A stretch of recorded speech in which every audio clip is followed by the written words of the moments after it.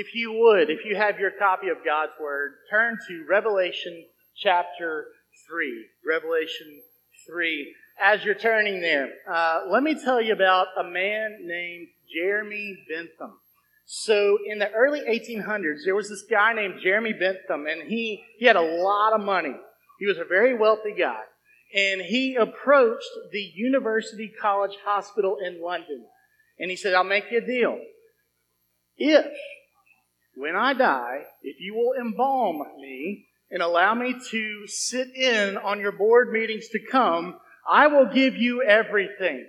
I'll give you all my money and all my wealth. Interesting arrangement. And apparently the hospital really needed the money because they abided by his request. And so he died in 1832. And to this day, I believe, his preserved body is brought out for the anniversary board meetings. And every time the chairman of the board says, Jeremy Bentham present, but not voting.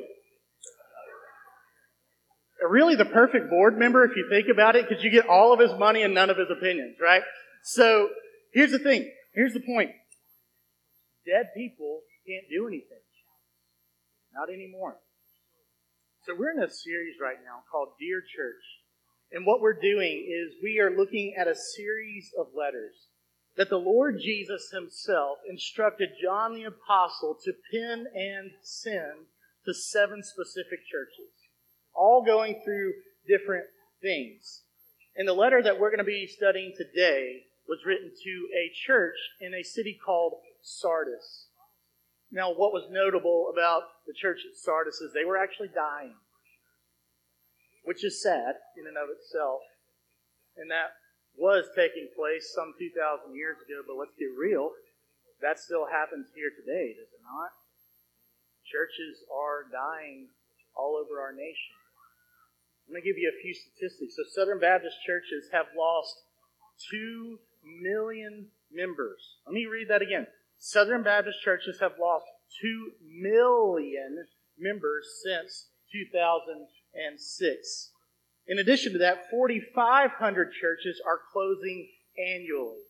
Over 4,000 churches are closing annually. 3,000 churches a year are being planted, which means that statistically, we are losing 1,500 churches per capita in this nation every year.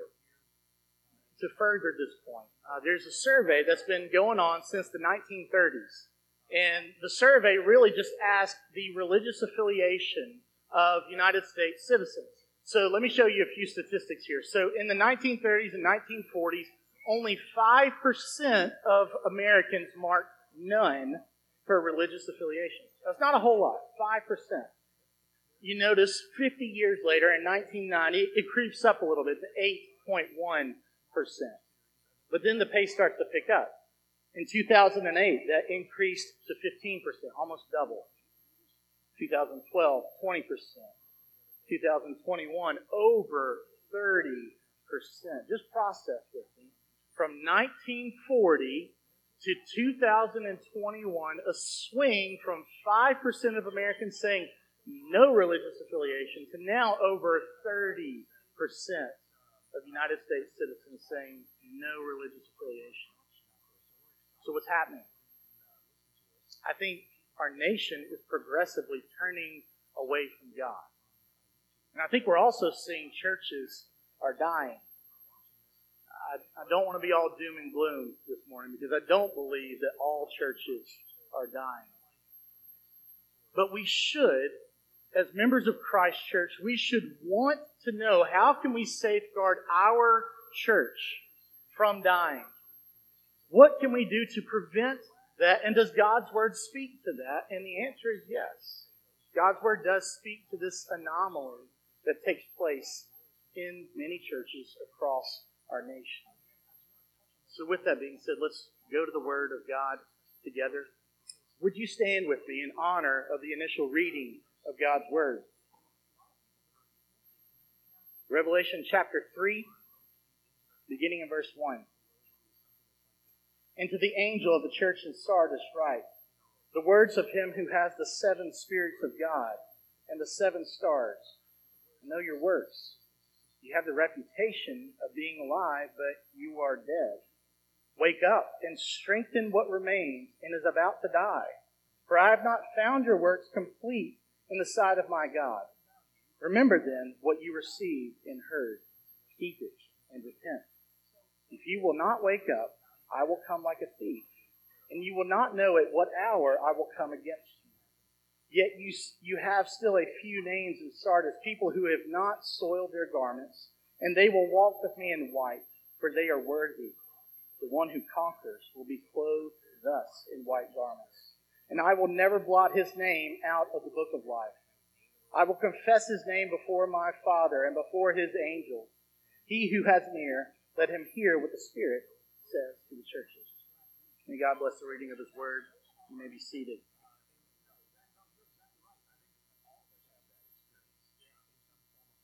So this letter was written to the church in a city called Sardis.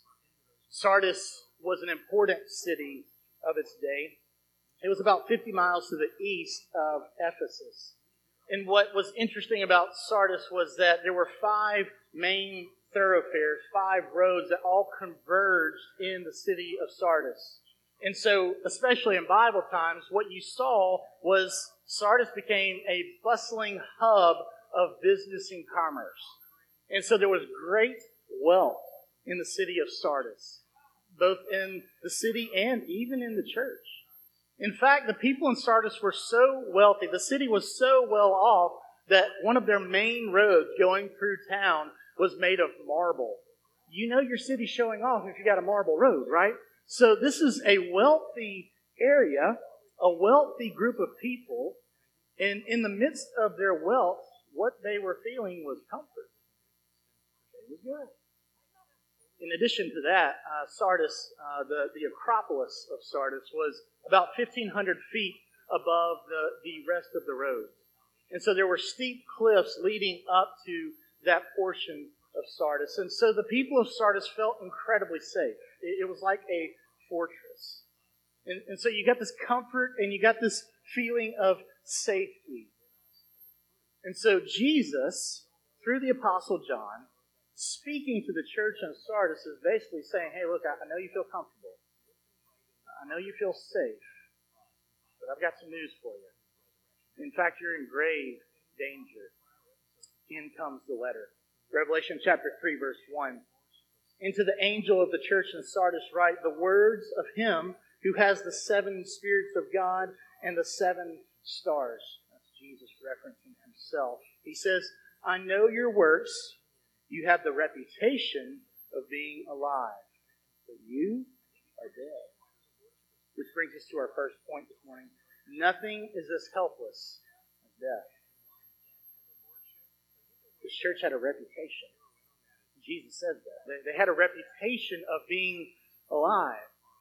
But what does Jesus tell them is their actual state? He goes on, I know your works. You have the reputation of being alive, but you are dead. To contextualize this, to modernize this, I think Jesus was describing a church that if you were to look at their social media account today, it looks like they're doing great. Okay? They've got the good pictures. They've got their reputation of being alive. Things are going really well from the outside looking in, but Jesus looks at the state of this church, the spiritual condition of this church, and he basically says, you're on life support. You're dying. And this was a church that was no longer meeting the needs of the community and city around it.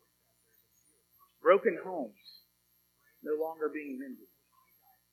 Boys and girls no longer being trained up in the way they should go.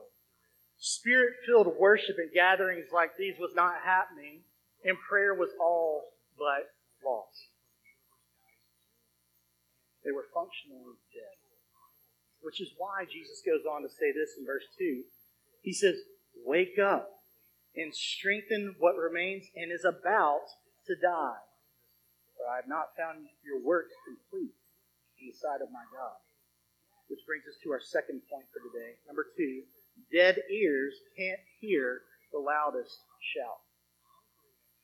And that's true. If that's where they are. If they are truly dead, then talking is pointless. And this is the direction the church is heading. But as it says here in verse 2, that they are about to die.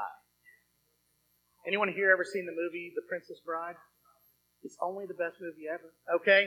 But in that movie, there's the character Miracle Max, right?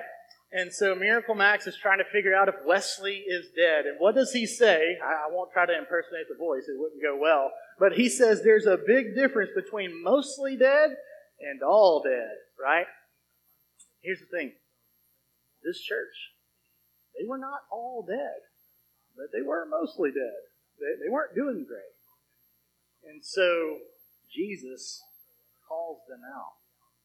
He goes on to say this in verse 2. He says, wake up. He literally says those words. He looks at his church, whom he loves, whom he gave his life to save, and he says, wake up. Sometimes we need to hear that, do we not? That's what this church needed to hear. The church in Sardis, as well as the community around them, they've gotten so complacent, so comfortable. They're good and they're safe. They've got money, so they don't really have any needs. They feel safe where they are physically, which, by the way, random fact, the city of Sardis was invaded 2 times, and both times it was invaded was because the guards didn't do their job. Because the guards were like, we're good, And they just kind of kick back and relax and eat Slim Jims, They were fine. But they weren't. And that's also what the spiritual attitude was of the church. And that's a dangerous place to find yourself. Here's what I think the lay of the land was for the church in Sardis. I think they were probably well respected in the community. I think the town around them saw them as a moral group of people. They've got some standards, some ethics about them. I think there was probably a weekly rhythm of gathering together for services. I think they were really good at playing church. Through the years, my kids do that sometimes. They figure out who's the worship pastor and who's the pastor, and they take up the offering. Okay, they do that all in their bedroom, okay? That's them playing church. I think they were really good at playing church. But they had gone from a mentality of gaining ground in the kingdom of God to now they've swapped to a mode of preservation. Let's just keep what we got. Let's enjoy the benefits of our salvation. Let's just keep this to ourselves. So they kind of huddled up in their holy huddle, and that devotion and that zeal for the Lord just waned. It just went away, and the flame was almost out. But Jesus says to them, with that flame that's just flickering, and he says to them, wake up. Wake up. If we need to hear those words this morning, hear them. Okay? Wake up. If you feel like you're going through the motions spiritually, you probably are. Wake up. I say that in love, not coming down on you. There are times that I need to hear those words to wake up. And that's exactly what Jesus was telling his church here. Church, we need the Lord. Whether we have a lot in this life or whether we have little. We need the Lord whether we're having really great days or whether we're having really hard days. You need the Lord. And as I often like to quote a pastor that once told me, you need the Lord to go to Walmart. You just need him every day, all day, in any circumstance. You need the Lord. Amen, church? So Jesus tells the church to wake up. The second thing he tells them, basically, to step up. Look at verse 2 again. Wake up and strengthen what remains and is about to die. I love old cars. Anyone else love old cars? I love old cars. I always have. Me and my dad always like to, as we say, piddle with old cars. But I love it especially when someone takes a car that's really about to die. And then they take it and they put in some blood, sweat, and tears and a lot of money and parts. And then they bring that car to life, right? They bring it back from the dead. And that's basically what Jesus is telling the church to do here. Take what you have, strengthen what remains. Maybe you and I need to hear that today. Maybe you are a Christian, and maybe you do have that relationship with God, but if you're being really transparent about the proximity in that relationship, you're pretty distant from God. Maybe here lately, your flame looks more like a flicker. Strengthen what remains. You have that little flame. Strengthen it. How do we do that? I'm going to give you some answers that you're going to be like, duh, but really, they're this important. Read your Bible. Okay? I'm serious. Read God's Word. Meditate on God's Word. Psalm chapter 1 is my favorite chapter in the Bible. It describes the type of person that meditates on the law of God. They're like a tree planted by streams of water. They bear fruit and they don't wither.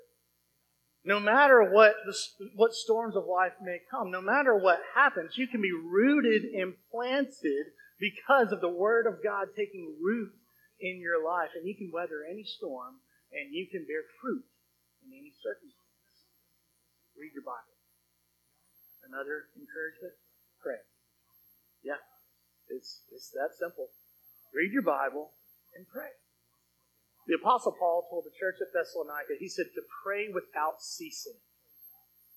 I think he said that because we have a mentality in our heads, as long as I say a prayer in the morning and then maybe a prayer at night and the blessing at lunch, then we're good.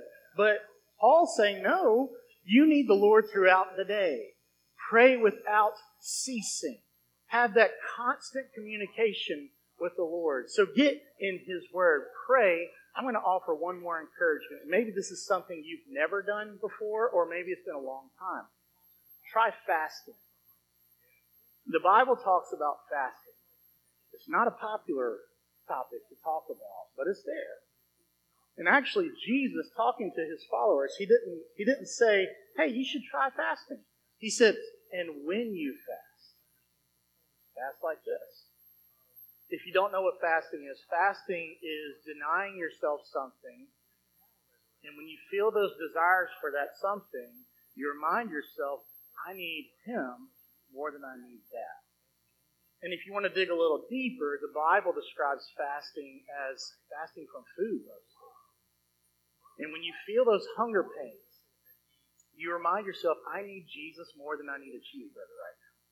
Okay? I need God more than I need anything else in this life. And so I believe Jesus is looking at the church at Sardis here. I think He sees the flicker, and I think He's saying, hey, take that and strengthen it. Strengthen what remains. And He goes on to offer another encouragement along these lines. He encourages them to keep it. Keep up. Look at verse 3 again. Remember then what you received and heard, keep it and repent. Do you remember when you became a Christian? Do you remember when you heard the gospel of Jesus? And maybe you grew up in the church and maybe you'd heard it 1,000 times before, but for whatever reason on that day or that morning or that night, you heard what Christ did for you. And you saw your sin, and you saw your need for a Savior, and you surrendered all. You gave everything to King Jesus. I think what Jesus is telling the church here is saying, remember that. Remember that. Keep that. Hold on to what you have heard and received. Keep it and repent. I believe your testimony can be much like a grounding rod. And when you get further down the road and life gets really hard, you get really discouraged, maybe doubt creeps in, you can look back and remember, oh yeah, I do remember. Oh yeah, I do remember what Jesus did for me then. I do remember the sanctification that I've seen, that process of how He's grown me. I do remember how He's delivered me from this sin and this thing and that thing, and how He provided for me here, how He answered that prayer, whatever. You look back and you remember. You remember what God has done. And that memory can be momentum. It can lead you into a state of repentance here, in the here and now. As the Bible says, it's your kindness, Lord, which leads me to repentance. May we, church, remember, and may we keep that. Amen? Sometimes we need to hear these hard things like this. Sometimes we need to hear, hey, wake up, step up, keep keep moving here. But Jesus lets the church know something here. He lets the church at Sardis know. He says, hey, if you refuse, I'm offering an invitation here, but if you refuse to repent, if you refuse to repent and you want to stay in your complacency, you want to continue to be apathetic in your faith and love towards me, then Jesus said He was going to do something about that. He said in verse 3, the latter part, He says, if you will not wake up, I will come like a thief, and you will not know at what hour I will come against you. So if the church at Sardis refused, if they heard the pleas from Jesus in this letter, wake up, step up, keep up, if they received this letter and they chose to refuse and to continue on as they have been going, Jesus lets them know judgment is coming. Discipline is coming.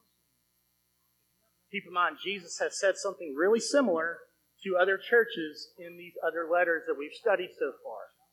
Jesus told the church at Ephesus, He said, hey, if you don't repent, I'm going to remove your lampstand from you. He was like, no, I'm going to turn out the lights. The life of your church will be gone, and your church will be no more. He told the church at Pergamum, He said, hey, if you don't repent, I'm going to make war with the sword of my mouth if they did not repent. And here He issues that moment of invitation and a warning to the church of Sardis. Don't repent. You won't know how. You won't know when. The judgment is coming. Discipline is coming. Now, here's the thing. Jesus did not want them to remain in their sin, because Jesus wanted what was best for His church. He didn't want them to stay where they were, because that was the worst thing that they could do. But because He loved them, He issues a stern warning. And along these lines, we learn about the gravity of our sin in the following verse. We learn that sin gives off a spiritual aroma. Let's look at verse 4 together. Yet you have still a few names in Sardis, people who have not soiled their garments, and they will walk with me in white, for they are worthy. All right, if you've ever had a baby, you know exactly what this verse is talking about. So I remember when me and my wife Allison, we had our newborn Sam, and he was growing, and he had his first blowout. And y'all, we're in the car, and I'll never forget it. It was just one of those searing moments that I'm scarred by, and it was so foul, it was so rank. She's gagging, I'm rolling down the windows. It was just rough, you know. Here's the thing. That's actually the language that Jesus uses here to describe how vile sin is to Him. When we have unconfessed, unrepentant sin in our lives, and when Jesus sees that in the life of His church, and that's the culture of a church, it's vile. It is foul to Jesus. The Bible teaches us that at all times we are giving off an aroma. I don't mean physically, that's true. But I'm talking about spiritually. We are either giving off a very pleasing and pleasant aroma to the Lord with the way we live our lives, or we are giving off a very stinky aroma to the Lord in the way we live our lives. Let me show you a couple of verses along these lines. Check out Ephesians chapter 5, verse 2. It says, "And walk in love as Christ loved us and gave himself up for us, a fragrant offering and sacrifice to God." So what we learn in that verse is Jesus, when he offered up himself for you and for me and for the world, it was a fragrant offering to God because it was an act of love. But Paul says to the church here, he says, hey, walk in love as Jesus walked in love. And if we do that, if we walk in love toward others, then we are a fragrant offering to God. We are pleasing to the nostrils of the Lord Almighty. So we see that on the positive side. We also see that on the negative side. Look what God told his people through the prophet Amos. Amos chapter 5, verse 21. This is the Holman Christian Standard Version. I despise your feast. I can't stand the stench of your solemn assemblies. Really strong words from God to his people. He's saying, I know you're getting together. I know you're going through the spiritual motions, but can I tell you something? It stinks. It all stinks. Because of the unconfessed, unrepentant sin in the life of his people. In church, let's get real. That could happen here. If we're not careful, these moments together, when we're singing these songs, as you hear someone preaching to you, this can become a stench to the Lord Almighty if we, as God's people, have unconfessed, unrepentant sin, and we say, no thanks, God, I'm going to keep doing things my way. I just want to check the spiritual box. This pleases the heart of the Lord. So this is what was going on in the church of Sardis.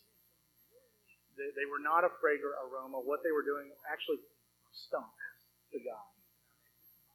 But not everyone in the church is guilty of this, and Jesus clarifies that in verse 4. He says, yet you have still a few names in Sardis, people who have not soiled their garments, and they will walk with me in white, for they are worthy. So apparently it was not a large percentage of people that were doing what they should. Apparently there were a few, it literally says that, a few people in this whole church that were not complacent. A few people that were loving the Lord as they should. A few people who had not dropped their guard spiritually. I think this is a good point for us to kind of hit pause and to think and self-reflect a little bit. Maybe ask ourselves the question, I wonder,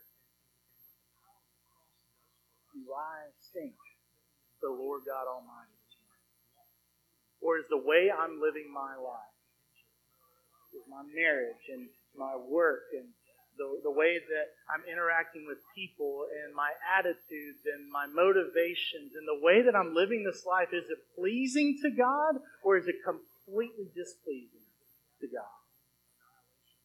I pray that we as a church, both as individual members and corporately, that we are a fragrant offering to God. And can I say this in love for all of us? If you know for a fact that you kind of are a little stinky to the Lord this morning, that can change right now. You can surrender to the Lord. You can confess that to the Lord, and you can repent. And you can strengthen what remains. And you can wake up in all of that. The Lord can do a complete 180 in your heart. One last thing I want to share with you. Number 4, every dead church began with one person who quit caring. I think that's true. I think it was true for the church in Sardis. And let's be honest, that's very easy to allow to take place in our hearts and lives. It really is. We can become so consumed with self. We can be so consumed with our schedule, with our problems, our work, even our own comfort. That can become an idol in and of itself. And when we become so self-consumed, so inwardly focused, what happens? We take our eyes off of Jesus. We're no longer setting our minds on things above. We are totally fixated on self. And that is not the way of a Christ follower. And when that becomes the culture of a church, we can find ourselves looking a lot like Sardis. Complacent, thinking we're safe, thinking we're good, when in reality we're not. So I do believe that culture can begin with one person in the church. I also believe this. Every great revival began with one person who took his sin seriously. If you think back through the Scriptures, there's several moments of God's people that really led out in moments and periods of revival. Moses, when he came upon that burning bush, and he realized it was the Lord God Almighty speaking to him. He does as he's instructed. He kicks off his sandals and he bows before that burning bush, because it wasn't just before a burning bush, it was before the Lord God Almighty. When the prophet Isaiah had a vision that he saw God, and he sensed that he was in the presence of God, what did Isaiah do? He bowed before the Lord God Almighty, and he said, "Woe is me, for I am a man of unclean lips, and I come from a people of unclean lips." Peter in the New Testament, he catches that huge boatload of fish, right? That Jesus told him how to catch. And when he realized, oh, wait a second, that's the Messiah. He bowed before Jesus and he told Jesus, "Depart from me, Lord, for I am a sinful man. I am a sinner." Even John the Baptist, when he was just talking about Jesus, he's like, "Oh, Jesus? Yeah, I'm not even fit to untie his sandals. I'm not fit to untie his dirty feet that are in those sandals. I'm not worthy." Why? Why do we see that over and over again through the Scriptures? I think simply put, because all of these people throughout history come to that realization: God is holy, I am not. In and of ourselves, church, we're not holy. In and of ourselves, we have nothing good to bring to the table. As the book of Romans says, there is none righteous, no, not one. I believe we really need to take the words to Sardis very seriously. Let me clarify. I do not believe the downtown church is dying. At all. Okay? I really, really don't. I believe there's clear evidence that sanctification is taking place. I'm seeing the Spirit of God transforming brothers and sisters in this church, bringing them from one point of glory to the next, moving them along in their faith journey. We're seeing people get saved. We're seeing this church grow. We're seeing all ministry areas growing right now. And y'all, there's a lot of great things that make me smile about this church right now. But can we get real? We're not promised that forever. We're not. If we get complacent, if we think we can drop our guard, if we think, just check the box this week. If that becomes the culture of this church, we're going to miss it, church.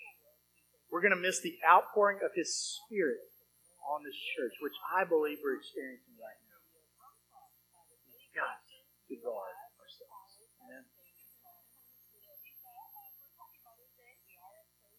I don't know what your sin is, and I do believe everyone here has something going on in their heart and in their life that maybe you need to confess and repent this morning.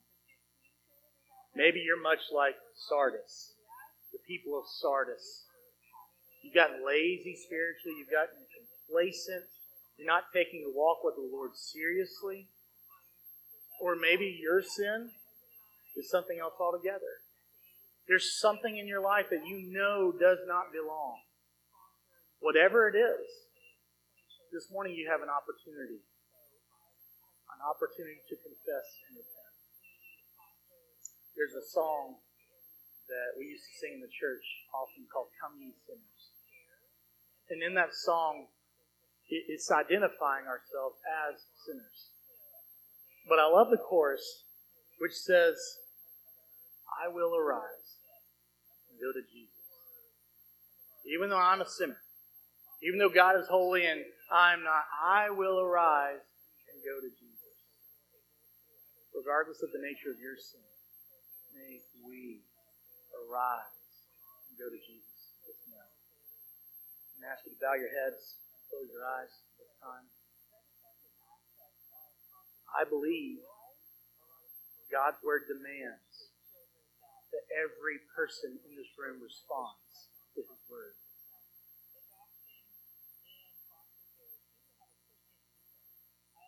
Maybe you identify with the people in that church in Sardis. Maybe you've become lazy. Maybe you've not really been taking your walk with the Lord seriously. Ask the Lord to revive that in you, to strengthen what remains, to help you wake up. Maybe you're here today and you're realizing that you don't think you've ever noticed the Lord doing anything in you before. Maybe you see for the first time ever, I'm not even a Christian.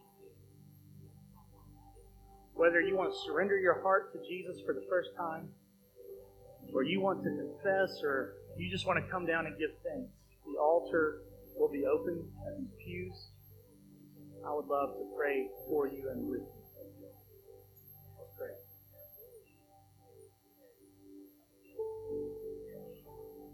Father, have your way with this church. Have your way with your people here at Downtown Church. Lord, may we never just go through the motions. Help us to be intentional. Help us to learn from what you have spoken to that church at Sardis so many years ago. Lord, we thank you for your grace. We thank you for your mercy. We thank you for Jesus. Have your way in us. It's in your Son Jesus' name that we pray. Amen.